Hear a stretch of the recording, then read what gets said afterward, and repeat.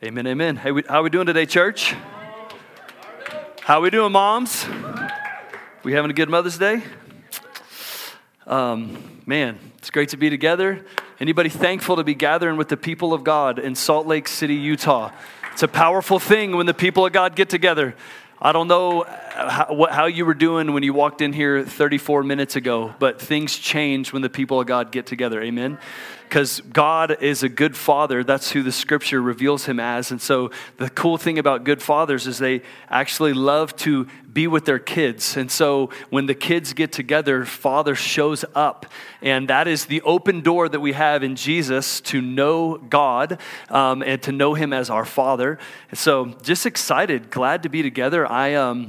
Honestly, this isn't a part of my notes, just feel led to share this real quick, but I didn't grow up in a Christian home. Spent the first 20 years of my life trying to figure out God and life on my own. Didn't do a very good job. Ended up in a frat in college looking for life in all the wrong places. And as a 19-year-old freshman in college, hit rock bottom, surrendered my life to Jesus, said, God, if there's more to life, I need to find it. He said, if you come looking for me, you will find me. And it changed the rest of my life. I dropped out of my frat, surrendered my life to Jesus, started reading the Bible daily, and that was about 20 years ago. And I share that because for me, not growing up with a family that showed, or I guess a family that led me into a knowledge of God, when I came to God in college, I found family here. I found family in the church. And the New Testament, before I even knew this, the New Testament reveals the church as the household of God. So if you hear us using language like, oh, well, in this house, we da-da-da, because that is the New Testament revelation of what the church is, what Jesus came to establish. He didn't come just to wash you of your sin and rescue you from death and hell and all those things. He did that. He actually did that by adopting you and putting you into the family of God. And you get put into a new family where literally it's through connection with not just the Father, but through connection with the brothers and sisters that you actually have a chance of a different kind of life than you had in the frat house. You know what I'm saying? And honestly, so I love the church. When the church is being who the Bible has called her to be and functioning the ways the Bible has called her to function, the church is the most beautiful, powerful, life-giving, life-transforming, healing agent on the planet. Because when the church is rightly built together, the Word of God teaches that God dwells there. And man, if you're going somewhere or if you're hanging out with a group of people where God's showing up, you're in a good crowd. Because, man, when he shows up, anything is possible. Anything can change. Man, I'm super excited to just honor our moms again today. My wife, Arlena, I'm going to honor my wife, but just kind of as like a portal to speaking to the glory of all women, okay? Because I just happen to live closest to this one. We have 5 kids, and I am blown away by motherhood.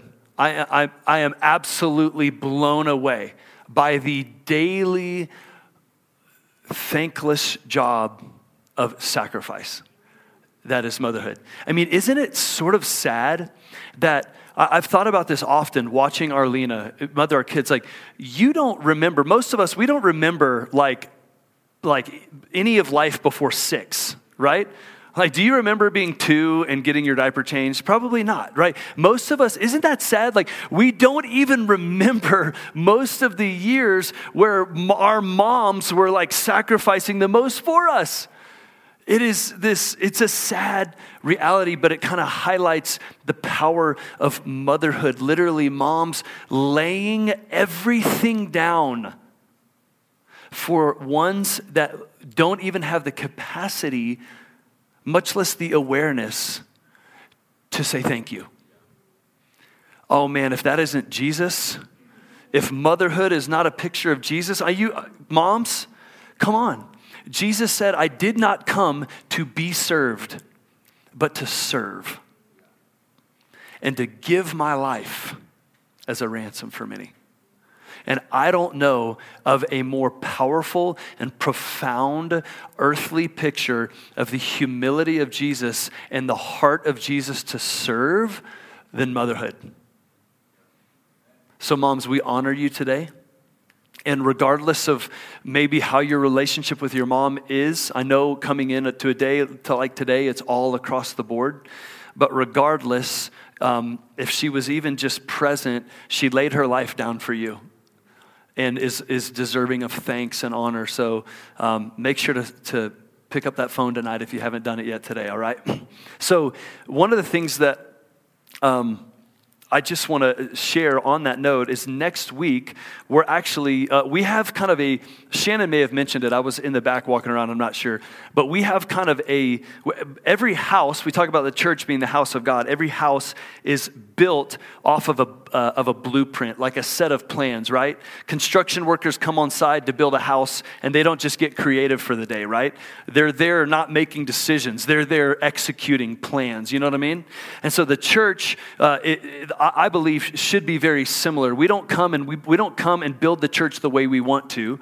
We have been given a blueprint, a set of plans, which is the Word of God, and we build off of what He has asked us to build, right? It's His house. We're building it after His desires. And so we have kind of a cultural guiding set of principles here in this church called the blueprint. If you go to our website, Shannon mentioned it, you can see all of the pillars. Right now there's 9 pillars or 9 foundations of the house that we're trying to partner to see built in this city. And in honor of our moms and Mother's Day and just some things that we feel like God's inviting us into as a family, we're adding a 10th blueprint pillar next week. Just to give you a little teaser, we're adding the blueprint pillar of service. So really in honor of you moms and this Christ-like humility of not living your life to be served, but living your life to serve. Come back next Sunday. We're not deep diving it now, but I think it's a really powerful building block for what God is inviting us into in the future. Cool? So we've been in a fun season. It's called Those Who Dream. You guys been enjoying this series? Has God been stirring your faith? Has God been stirring your faith? We've been talking about this season. We're in a season of returning to the dreams of God, all right? We've been saying it like this. We're in a season of rising from the disappointments of yesterday and daring to dream again for the God appointments of tomorrow. As the world shakes around us, we understand, church, do you understand that we have been given a kingdom that cannot be shaken? And so even as the world shakes around us, we're moving forward in a season of shaking to see His kingdom established in us, through us, and around us. That's actually what we've been invited into as sons and daughters of God, is to experience the restoration of God personally, and then to join Him. One of my favorite writers says it like this: as wounded healers, we experience the restoration and healing of God in our own lives, and then we get to partner with Him to see that restoration come into the world around us. This is who God is. It is what He does. He is a restorer. He's a restorer. Check it out. Psalm 126 has kind of been an anchor passage for us. When the Lord restored the fortunes of Zion, we were like those who dream. That's where we're getting this phrase from, those who dream. Notice, restoration happens and we start dreaming again. And we start dreaming again. Dreams have to do with our future. It has to do with our hope. And I know a lot of us over the last couple of years, our hope has been attacked. Can I get an amen? Your peace has been attacked. Your joy about the future, your outlook on your future has been under attack. It's been a rough couple of years. But we believe that there's a time for us of restoration, that God is restoring something. Restoration comes, then dreaming comes, then our mouth was filled with laughter. Check it out. Our tongues will shout of joy. On the other side of restoration, on the other side of beginning to dream with God again, we begin to see the joy of the Lord come back into our lives. How many could use a little bit more of that? I'm not going to make any more jokes about how grumpy y'all look this afternoon. I'm just kidding. But seriously, has your joy been under attack the last couple of years? I mean, I know I'm not the only one. You know, it has been hard. But there's a place, restoration, dreaming, joy, and then look at this, proclamation. They said among the nations, the Lord has done great things for them. And I believe that just in these couple of verses, there's a roadmap for us. And so we're going to continue to move forward in this season together. And even if maybe you're not feeling the restoration yet, okay, we're going to keep talking about it. We're going to keep opening our hearts and saying, Lord, restore us. But this week, as we were praying as a team, we really sensed an invitation for us. We've been talking a lot. If you haven't been here the last 3-4 weeks, I encourage you, if this is your church family, podcast the messages and listen to what God's been speaking, because there are big dreams that God is inviting us into for this city. Things that we would define a dream as something that is on God's heart. And as his sons and daughters, we are trying to tune in and say, God, the world is shaking, but you're on the move. What are you saying for Salt Lake City? What are you wanting to do through your family in this city, Lord? What are the dreams on your heart? Look, we're really used to dreaming our own dreams, right? I mean, I bet right now I could just call on anybody in the room. Get ready, I'm about to do it, all right? I'm just kidding. But I could call on any, be like, oh, what's your dream, man?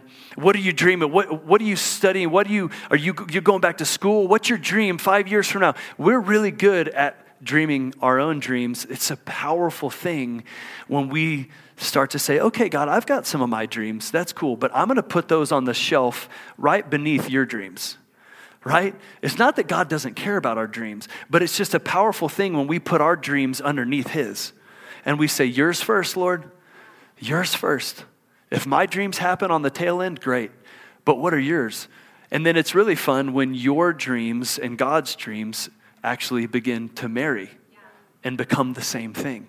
And this is really what we're leaning into today, that we feel a leading for this Sunday to pause on talking about the dreams and make sure that we are eyes fixed on the giver of dreams. We want to keep moving forward, but we have to make sure that we're focused not on the dreams themselves, but on the giver of the dreams himself. Our obsession cannot be with what God is doing or what he's inviting us into. Our obsession must be with God alone. And so, check this out in Psalm 37, verse 3 and 4, just kind of anchoring us back in this. It says, trust in the Lord and do good. Dwell in the land and befriend or cultivate faithfulness. Delight yourself in the Lord, and he will give you the desires of your heart. Commit your way to the Lord, trust in him, and he will act. It's this simple. When we delight in him, when we delight in the Lord, his desires become our desires. It's kind of like, the illustration that's kind of in my mind is in marriage. Just wave at me if you're married. Okay, there are things that, okay, let's just pick on Shannon and Jackson, okay? Okay, Shannon was up here leading us. They're both, Jackson, actually, if you didn't know, this is on our volunteer staff. So just to honor this guy, he gives of his time and effort. He leads our production team literally week in and week out, doesn't get paid a dime. He just does it because God's called him to. He's faithful and he cares about the kingdom of God in Salt Lake City. So you guys, how long y'all been married? 6 years. Okay, so this cool thing happens in marriage where when you begin to delight in somebody else, okay, when you begin to grow in that partnership of marriage and delight in your spouse, then something that you never cared about, but your spouse cares about, now becomes something that you care about. You see what I'm saying? There are dreams, desires that Shannon has that I'm sure a good 7 years ago, Jackson could have cared less about. But as Jackson has delighted himself in her and in their marriage has loved her, desires that Shannon carries are now desires that Jackson has borrowed. It's a part of their relationship. And so actually, this is what we're leaning into. When we delight in him, his desires, he puts desires in our hearts. It's not saying, hey, delight yourself in the Lord and he's going to give you everything you want.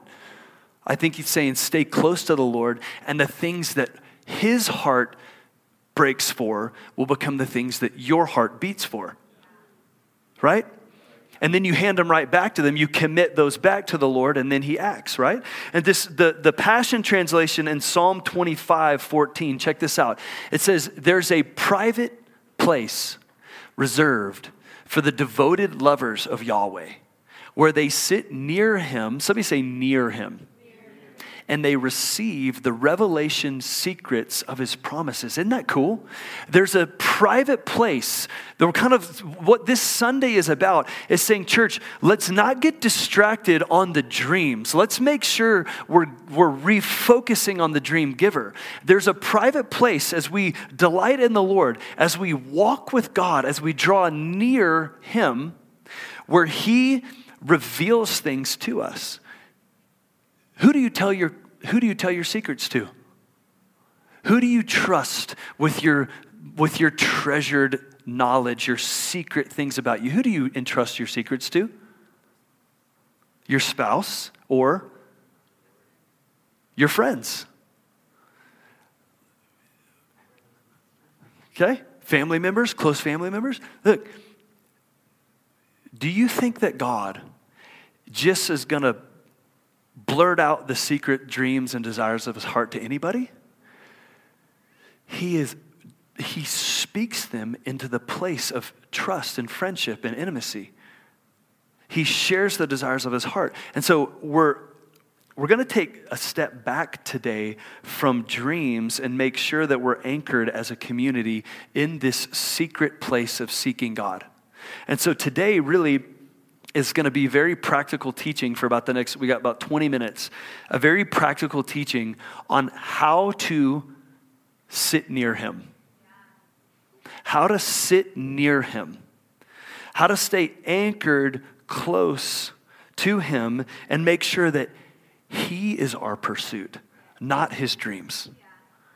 It just felt like a pause button. We've been pushing forward. We've been moving forward. We're still going after dreams. And the next couple of weeks, I hope you're here because they're going to be exciting. And God is inviting us into some really cool things. But this week felt like, hey, let's pause and make sure that he is our pursuit, not his dreams.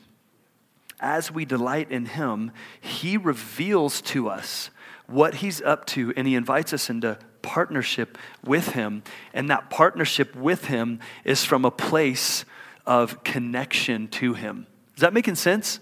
Let me paint a picture like this. So I remember when my oldest son, Caleb, was about 3 or 4 years old. He's 8 now. We had this great little back porch where I would get up in the morning back in Texas, and that's where I would spend my morning time with God. I'd set my alarm. I'd get up early. I had a group of friends when I first started walking with God in college. I mentioned I came out of the frat house and started following Jesus. I had a group of friends that told me early on that it was really important in my relationship with God to get alone with God. To get alone with God daily if possible. And to me, it was simple. I didn't really need a lot of convincing to practice that, to start practicing getting alone with God, because I saw it in the life of Jesus. And I thought, well, if Jesus, needed to be alone with God daily to then go out and live his life and overflow in God's love and kingdom, then if he needed that, of course I needed that. Right? And so early on, about 20 years ago, I began to practice that. And it's been my normal routine. And we're not perfect, but in the Pletcher home, my kids know when they wake up in the morning, they're going to find mom and dad sitting down by the fireplace, worship music's playing, Bible's open, and that is what they have woken up to for their entire lives. Again, not perfect, but my kids know that we seek first the kingdom of God. And it's a daily discipline. And so I'm on the back porch, and Caleb wakes up. He's 3, maybe 4 years old, and he just knew Daddy was going to be on the back porch. And this season, it was the back porch, and our season now, it's the fireplace. He goes to the back porch. He finds me. I'm out there, got worship music playing on my phone or whatever, and he crawls up into my lap, and he would just sit there. Sun's coming up, and it just, what a cool picture. He's starting his day sitting in Daddy's lap. Sitting there, worship music's playing. I'm telling him how much I love him. And he starts his day just sitting near me, experiencing my love, experiencing my comfort. we go inside after a little while, eat some breakfast, play around. On that particular day, it was a Saturday, and I had some yard work planned. And so I go out and I start raking up. It's like the end of winter, and I'm like raking out the dead grass in my backyard. And I'm raking it in these little piles. And after a few minutes, Caleb emerges, again, 4 years old maybe, emerges from the house. And without me even inviting him or asking him, he comes and starts working with me. At a 4-year-old kid, he's going around the yard and he's picking up these little piles of grass and putting them into buckets, and he's legitimately impacting my work at 4 years old. But what a cool picture. It hit me like a ton of bricks. He started his day snuggling in my lap, resting in my presence, sitting near me. And then he went out into his day and worked alongside of me. You see that? Not because I asked him to, he just wanted to stay close to Daddy and be a part of what Daddy was doing. And we've been talking about the last few weeks. God is doing a lot. Father God is on the move. We might not always be aware of it. We might not always be in tune with it, but he's moving. He's seeking and saving the lost. He is near to the brokenhearted, the down and out, downtrodden. He is serving the least. He is on the move. And there's an invitation for us to join him. We call it co-laboring. The Bible calls it co-laboring, to work alongside our Father in heaven. It is actually what you were made for. It's the most satisfying, fulfilling. It's better than your 5-year plan, your 10-year plan, your dream job, your next raise, whatever you think you were made for. It comes second, third, fourth, or just way down the list to co-laboring with your Heavenly Father and what he's up to. But the invitation, though, like Caleb at 4 years old, is that we do that from a place. We sit before we serve. But look, we all have a bent. Some of us are much better at sitting, at being peaceful, at being restful. If that's you, praise God, it's not me, all right? And some of us just love to move. I mean, I can't preach without moving, right? We love, be productive. We're always on the move. We're always on the go, right? And we want to see things change and improve. But the reality is that with God, we're made for both. We all have our bent, but we're made for both.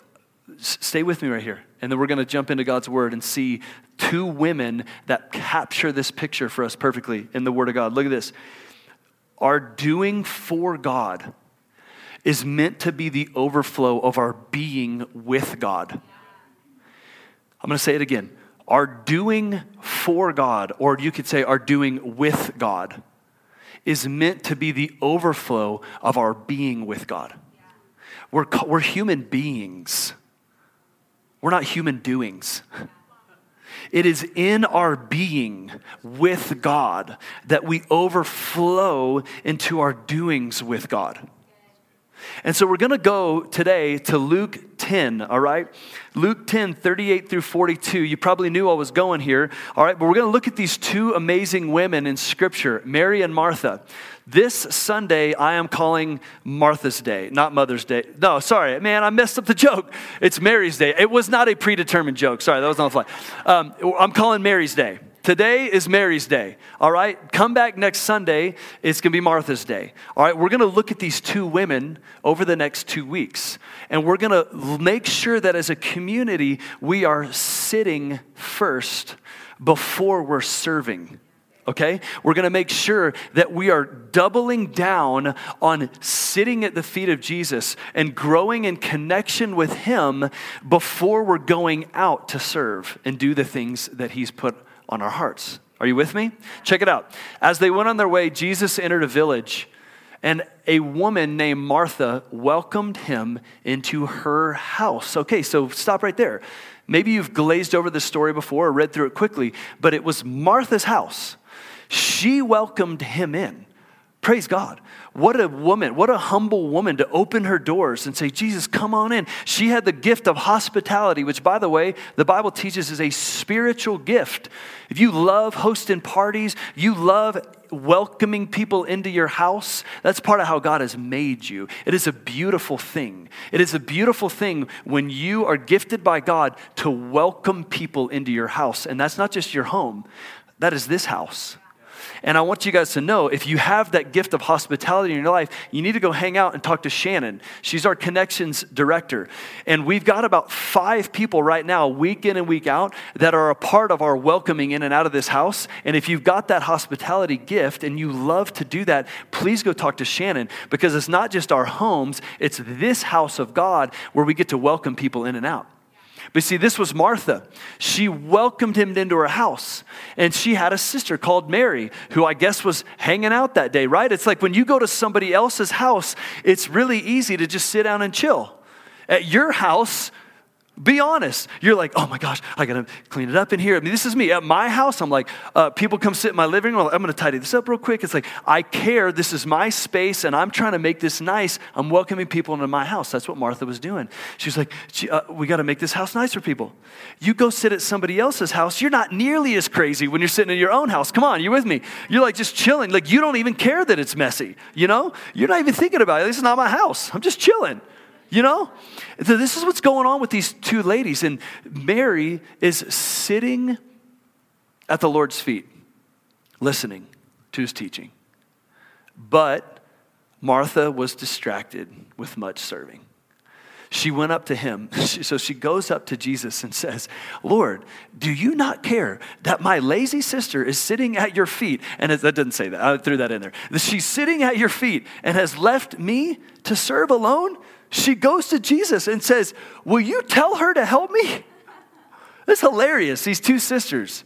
I love them both. It's hilarious. But the Lord answered, Martha, Martha.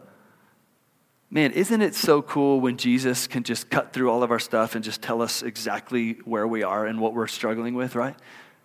He's so kind. He's not being a jerk. He's like, hey, you are anxious, girl. You are troubled about many things. But one thing is necessary. Mary has chosen the good portion, which will not be taken away from her.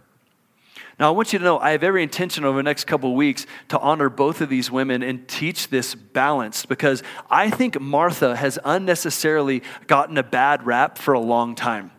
I think that Jesus met Martha in the unsanctified version, which just means the unrefined version of her hospitality and her desire to serve.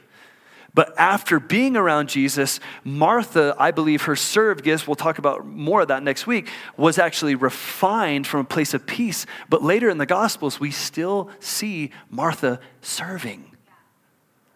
Jesus isn't telling everybody that has a bent to serve to stop and sit. He's just saying, no. I'm not going to take away from Mary the good portion she's chosen right now, which is to sit at my feet and listen.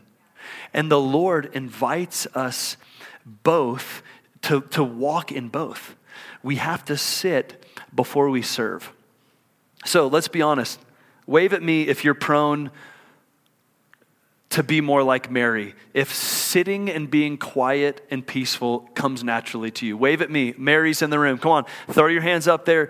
All right, let's see. Look around there. No, get them high up there, Mary. Let's go. This is a place of honor because we need to learn something from you, because I don't know if you noticed, room, but there's about 12 of them in this room that have an easy time sitting and being still. Now, wave at me if you're like me and you're like Martha and you're like, oh my goodness, can I just stop for a minute, okay? Look, I think that, I don't know if in other countries it's 50-50. Maybe our American mindset has thrown us a little unbalanced here, but I'm saying, church, we need to learn from Mary. We need to learn how to sit at the Lord's feet and listen. And if we miss this, we will get distracted with much serving. The dreams that God is trying to entrust to us will then become a distraction of knowing Him and sitting at His feet. That is the last thing I believe He wants for this body. Now, I'm a dreamer, And I moved my whole family to the city because God said to, and I'm excited to be a part of God's dreams for this city. And if you missed the message last week, you need to go listen to it because we're standing on the edge of some exciting things. And we're going to invite you in a couple of weeks into a special Sunday called City of Dreams. And right now, as a church body, our resources do not fund the dreams we have with God. And you may have noticed we don't pass an offering basket in here. We're not asking for money all the time because we're trusting that as we disciple people in God's heart for generosity, God's heart for finances and tithing and resources, that people who love God want to obey God, and we don't have to put a basket in front of you every week and be like, give us your money, give us your money. We will teach and encourage our body in the biblical truths of generosity and tithing and finances, but then a cheerful giver will show up.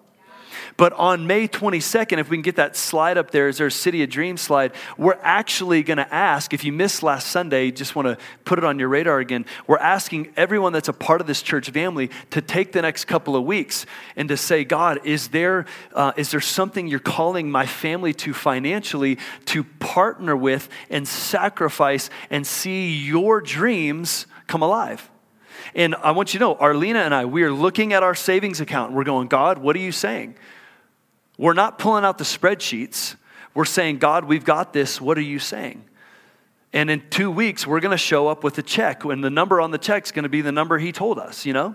I was talking to one of the families before church today who's on our board. And she said, yeah, we're sitting around the table on Friday night with our kids talking about our gift, how we're going to invest in God's dreams.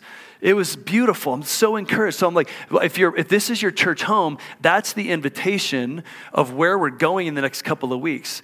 But we got to pause. Are you with me? And we got to stay in this place of like, it's him first. It is sitting and then it's serving. Cool? So how do we connect with God daily? That's the last 10, 15 minutes here is how do we actually practically, like Mary, sit at God's feet daily. And I want to encourage us, you guys know the famous passage from John 15, the vine and the branches.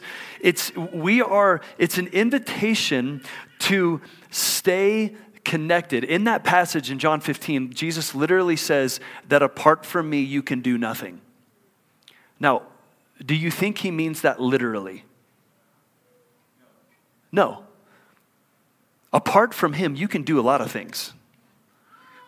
And that's kind of convicting if you think about it. You're like, oh my gosh, how many things do I do every day that I did apart from him? I did a lot of things today. I heard a Bible teacher say what he's meaning is apart from me, you can do nothing of eternal significance that actually matters in the grand scheme of the kingdom and eternity. We can run around all day long. So the goal here is how do we put our roots in the soil, stay connected to the vine so that the fruit of God's kingdom comes out of our life. And I just want to share a couple things real quick before I get into this. We are all, disclaimer, we are all wired to connect with God in different ways. There is not a one-size-fits-all. We are all very, very different, and we connect with God very differently. But there are promises in God's word that open principles for connection with him that are the same for all of us. Does that make sense? But before we dive in, I want to give away a couple of books. And so one is got to go to a mom, all right? If you are wanting to learn, this book is called Sacred Pathways. I didn't write it. I wish I did. It's amazing. And the subtitle is 9 Ways to Connect with God. And what this book does is it unpacks 9 different sacred pathways of connecting with God, from people that love to be in nature, people that connect with God through their senses, people that connect with God through being alone, people that connect with God by serving and loving others, people that connect with God through worship and adoration, people that connect with God more with your mind and with meditation. These are pathways for all of us, but we each have a bent. And so I want to do this. I'm not trying to throw anybody under the bus or embarrass you, but if you're like, I need to know how to connect with God more, throw your hand up in the air. I want to give you a book. Come on. Grace Staley. Happy Mother's Day, okay? I got one more. Do I have a newcomer? This is your first time, maybe your second time at Antioch. You're saying, I want to know how to connect with God more. Throw your hand up. Somebody. Oh, come on. What's up, Sherry? Here you go. Sweetheart, love you. I'm glad y'all are here. Sacred pathways. So that's the disclaimer, is that we are all different. And I think for too long in the church, we've demanded that we all try to connect with God in the same way. And so it's a powerful journey when you start asking the Lord, how have you made me and how do I best connect with you? For me, it's worship.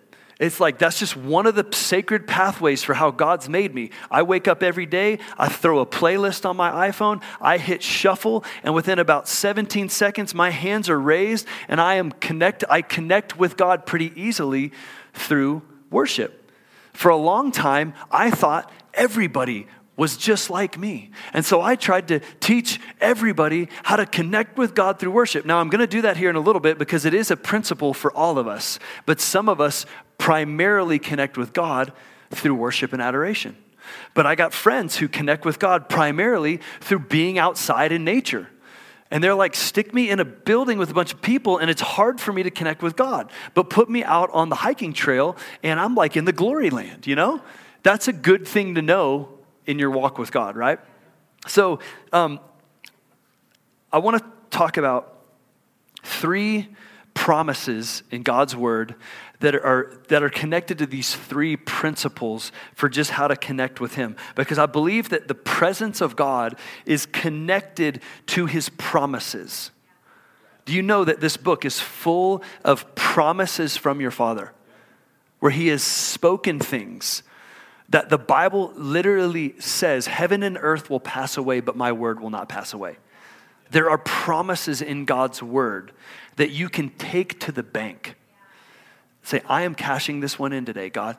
The first one I want to give you, and there's 3 things we're going to talk about before we close today. The 3 things I'm going to walk us through are, I'm going to say them first, then we'll walk through them. Get close, say it with me. Get close, give praise, and listen. Those are 3 principles we're going to talk about today. Get close, give praise, and listen, all right? James 4:8, one of my favorite scriptures. This helped me so much as an early believer. It is so simple. Draw near to me, and I will draw near to you. That's a promise. That is a promise from God. I can't tell you how many people I would encounter over the years, especially there's about 5 years when I did youth ministry, and high school students, we'd be walking and they'd be like, I just feel so far away from God. Just can't feel his presence. He just feels so far. And I would just go, man, I'm sorry. I understand. I've been there before too. Have you tried to spend time with God at all in the past week? Oh, no, man, it's been football practice. I'm like super busy. Well, what about like in the past month? Have you done anything to like seek God or get close to God? Oh, you know, man, it's like finals. It's just been so busy. Okay, like last few months, you know, have you like drawn near to him? No, man. I'm like, so what you're telling me is you feel far from God and you've done nothing to draw near to him. Yeah, pretty much. Like, okay, I don't feel bad for you. You're just not obeying God's promise. You're not taking advantage of God's promise. No, so seriously, we need to hear that sometimes, right? Draw near to me, and I'll draw near to you. Some of us are hanging out in the desert that he never led us to.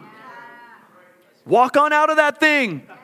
Draw near. Jeremiah 29:10-14. Thus says the Lord, when 70 years are completed for Babylon, I will visit you and I will fulfill to you my promise and I will bring you back. For I know the plans I have for you, declares the Lord, plans for welfare, not for evil, to give you a future and a hope. Then you will call upon me and come and pray to me and I will hear you. Come on, read this one with me. You will seek me and find me when you seek me with all your heart. Promise. Promise. Check this out. Another promise. I will be found by you, declares the Lord. God is not hiding. It's not a game. He's not trying to conceal himself from you. Draw near. Go looking for him. I'm not saying that sometimes the enemy's not throwing hell against you and there might be some things you got to battle through, and we learn in those seasons to go after the Lord with resolve. We learn in those seasons endurance. We learn in those seasons spiritual warfare. But guys, the veil was torn wide open when Jesus died on the cross, and the way is clear. Jesus said, I'm the door. Nobody comes to the Father but through me. The door is open. The veil is torn. There are no limitations to access and have intimacy and connection with God. When you're in Jesus, He's removed all the barriers. Any barriers we set up are on our end, or a failure to act on His promises. You will seek me and find me. Oh, and look, restoration. Oh man, I will be found by you. And look what happens when you find me. I will restore you. Do you know that the restoration your heart needs and is longing for, it is sitting at the feet of Jesus like Mary? That's where it is. It's where it is. So the first one is we got to get close. We got to get close. Now, here's the thing. I got to say a little something here on this. There is, in one hand, you can't get any closer to Jesus. If you are in Christ, the blood has already made you as close to Him as you can possibly be. When you receive Jesus and put your faith in Him, you're actually sealed with His Spirit inside of you, the Bible teaches. Can't get much closer than Him living inside of your chest. Okay, but so when we talk about drawing near, though, I want to define this. We are talking about nearness as the awareness of His presence, of the experience of His presence. And let me go into it like this with my marriage with Arlena. We have been married for 13 years. We can't get any closer in relationship, right? Like we're married, we're in covenant. Like nobody knows me like she knows me, and nobody knows her like I know her. On one way, we cannot get any closer because we're in relationship. You see what I'm saying? But on the other way, if I'm here and she's at our house in Cottonwood Heights, even though right in that moment, still relationally, we can't get any closer relationally, there are steps that I can take to get closer to her proximity. I'm not talking about getting closer to Him relationally. You're already His child. He's already in you. If you believe in Him, you're already as close to Him relationally as you can be. I'm talking about, though, there are steps you can take in relationship to be closer to somebody, proximity. Now, I can call her on the phone. Hey, how you doing? Right?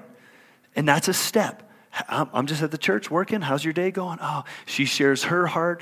I share my heart. We kind of connect, right? But it's on the phone. And there's a measure of intimacy there, right? But what happens if I take a different step and I decide I'm not going to seek her with a phone call. I'm going to seek her with all my heart. I walk down the stairs, step 1. I open the door, step 2. I go outside and get into my car, step 3. I start my car, step 4. I fight traffic on I-15 going south, step 5. I pull off to go to our neighborhood, step 6. We're 6, 7, 8 steps in of me pursuing her. Before, just walk up here real quick, babe. You look beautiful. Happy Mother's Day. Okay? Now look, check this out. Stay right here, babe. Thanks for drawing near. Phone call. Yeah. I can't see her. I can't read the expressions on her face. I can't smell how good she smells right now. And I definitely cannot touch her. But if I take those steps to draw near to her, and I go and I knock on the door and she sees me walk through the door, surprising her. I come through that door. I promise, draw near to me. I will draw near to you. And then all of a sudden I'm like, oh, hey, there you are, babe. It's not just a phone call. I can touch you. I am now in her presence. I couldn't get any closer to her relationally. We were married the whole time. You see what I'm saying?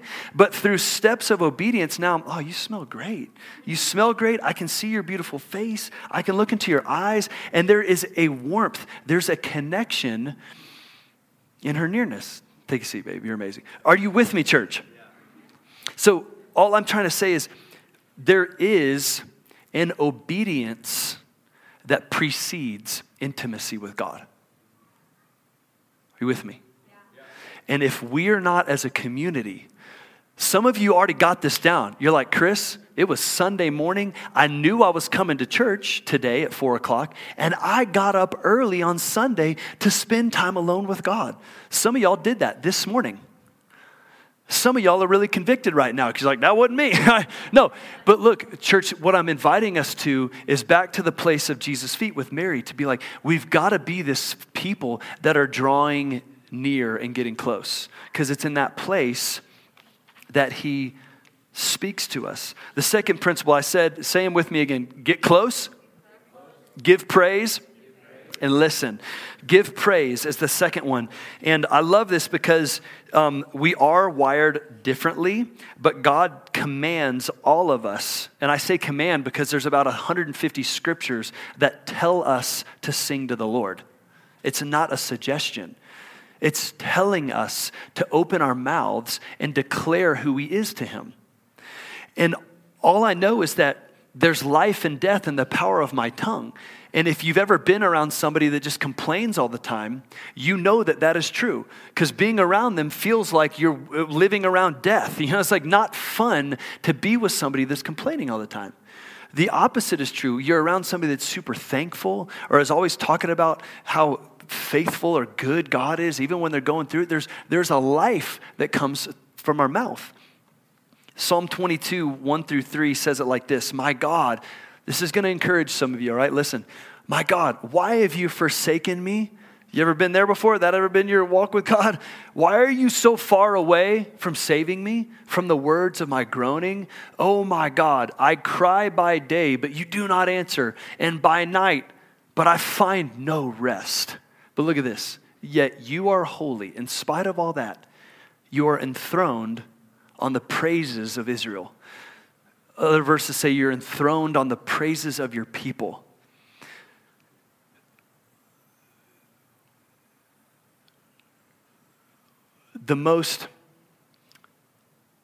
Some of the most powerful, peaceful, steadfast men and women of God that I have ever known are men and women that have learned when they're in this place to worship anyway. That when they're in this place, where are you, God? Why so far? Where's my rest? To land, it's okay. God can handle your groaning. God can handle the honesty of, why has it been so hard? Why do I keep coming back to this, Lord? He can handle that. But make sure you land in verse 3. But Lord, you are the same yesterday, today, and forever. And even when I don't feel you, you are who you say you are. And so I declare today, even though I am struggling, Lord, I declare that you are good. I declare today, Lord, even though I cannot see it right now, that you are faithful. Lord, I declare today that even though I feel so broken inside right now, you are the healer, Lord. And I declare today that even though my financial situation around my life feels like a mess, that you are my provider and you are faithful, God, and you never change. And so I'm not going to project my circumstances onto your character.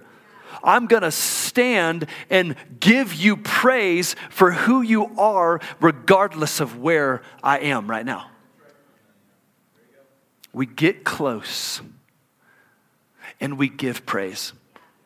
And I honestly, most of my life right now, it's been a tough season. We're doing good. We love being here, but we got 5 little kids. We've moved the last 3 summers in a row.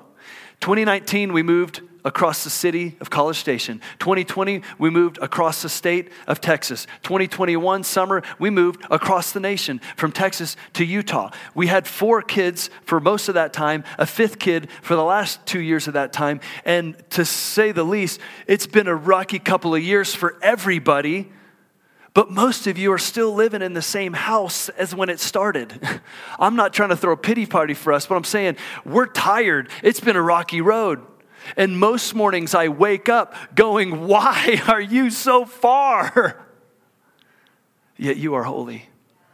And I'm going to enthrone you on my praise, God, right now. And you know what happens? Every time I start to give him praise, regardless of what I felt like when I rolled out of bed that morning to get close, he decides to come in some way, in some measure, because he has a promise that if you draw near to me, I'll draw near to you. You with me? Third, okay, I got a couple more things to give away. Look, I want to say this. All of us are different in the way we worship and the way that we praise God. I want to say this to us, church. It is not about personality, though. It is about posture. It is not about personality. It's about posture. What do I mean by that? There are 7 Hebrew words in the Old Testament for praise. 7 Hebrew words. And almost all of them, if not all of them, refer to a physical posture with your body or something coming out of your mouth. It is not, worship is not personality. It is posture. And if you've been stuck not knowing how to praise, or again, I don't want to put anybody on the spot, but if you're like, I could use some further understanding of how to worship God, throw your hands up. I'm giving these 2 things away, and we got more of them. Come on, ladies. All right. We got some bold mamas in the room. All right. Come on.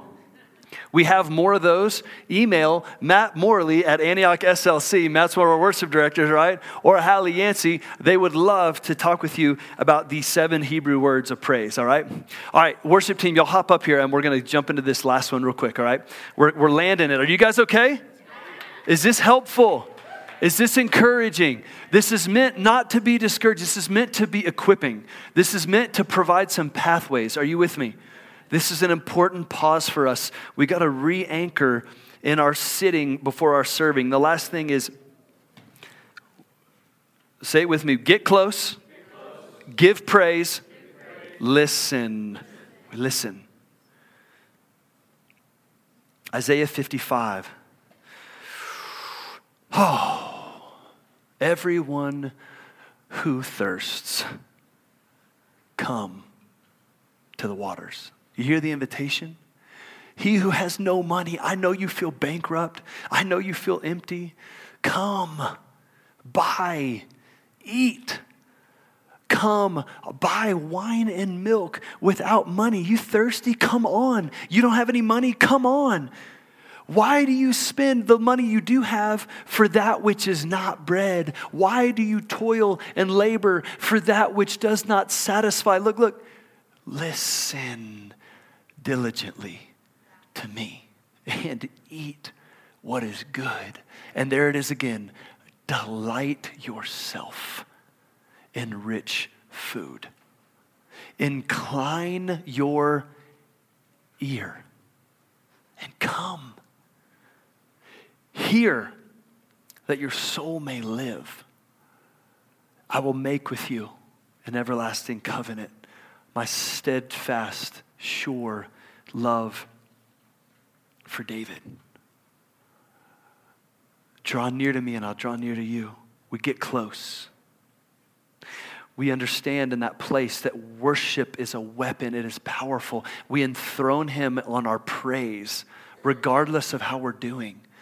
And in that place, God meets with us. But it is important that we understand that there is a feast set before us, rich food, something that is deeply soul satisfying. And the way that we eat is we listen.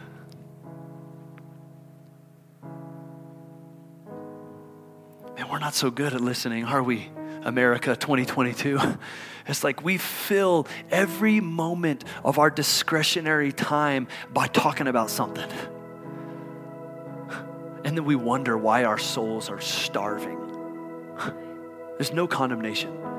But we wonder why we're so thirsty.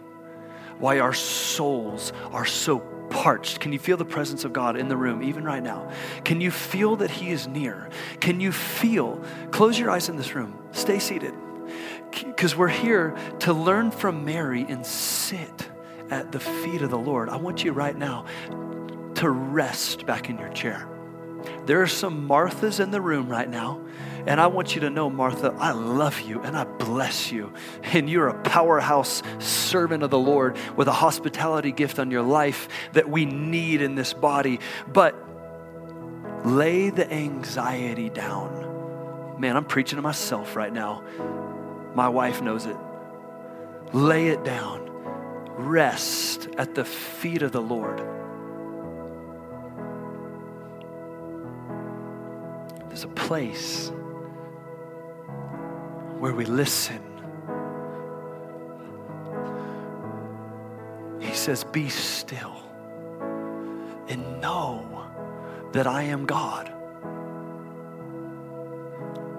He says, come and delight yourself in abundance. There's a feast. It's really hard to eat a feast when you're up running around, right? But there's a chair at a table with your name on it to sit right now, to sit at his feet.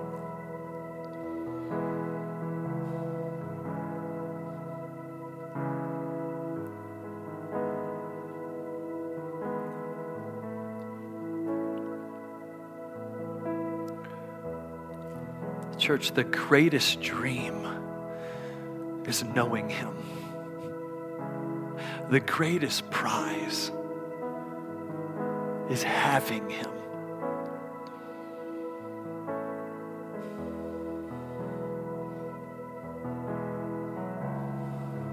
We're just going to sit.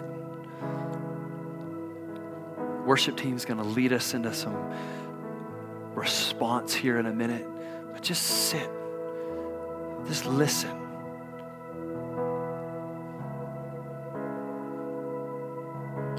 Just receive. Some of us our souls are thirsty. Maybe you just need to take a drink. Just breathe in.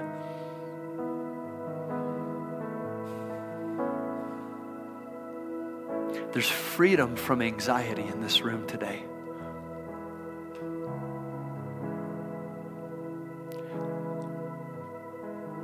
There's freedom for some of us to learn how to sit.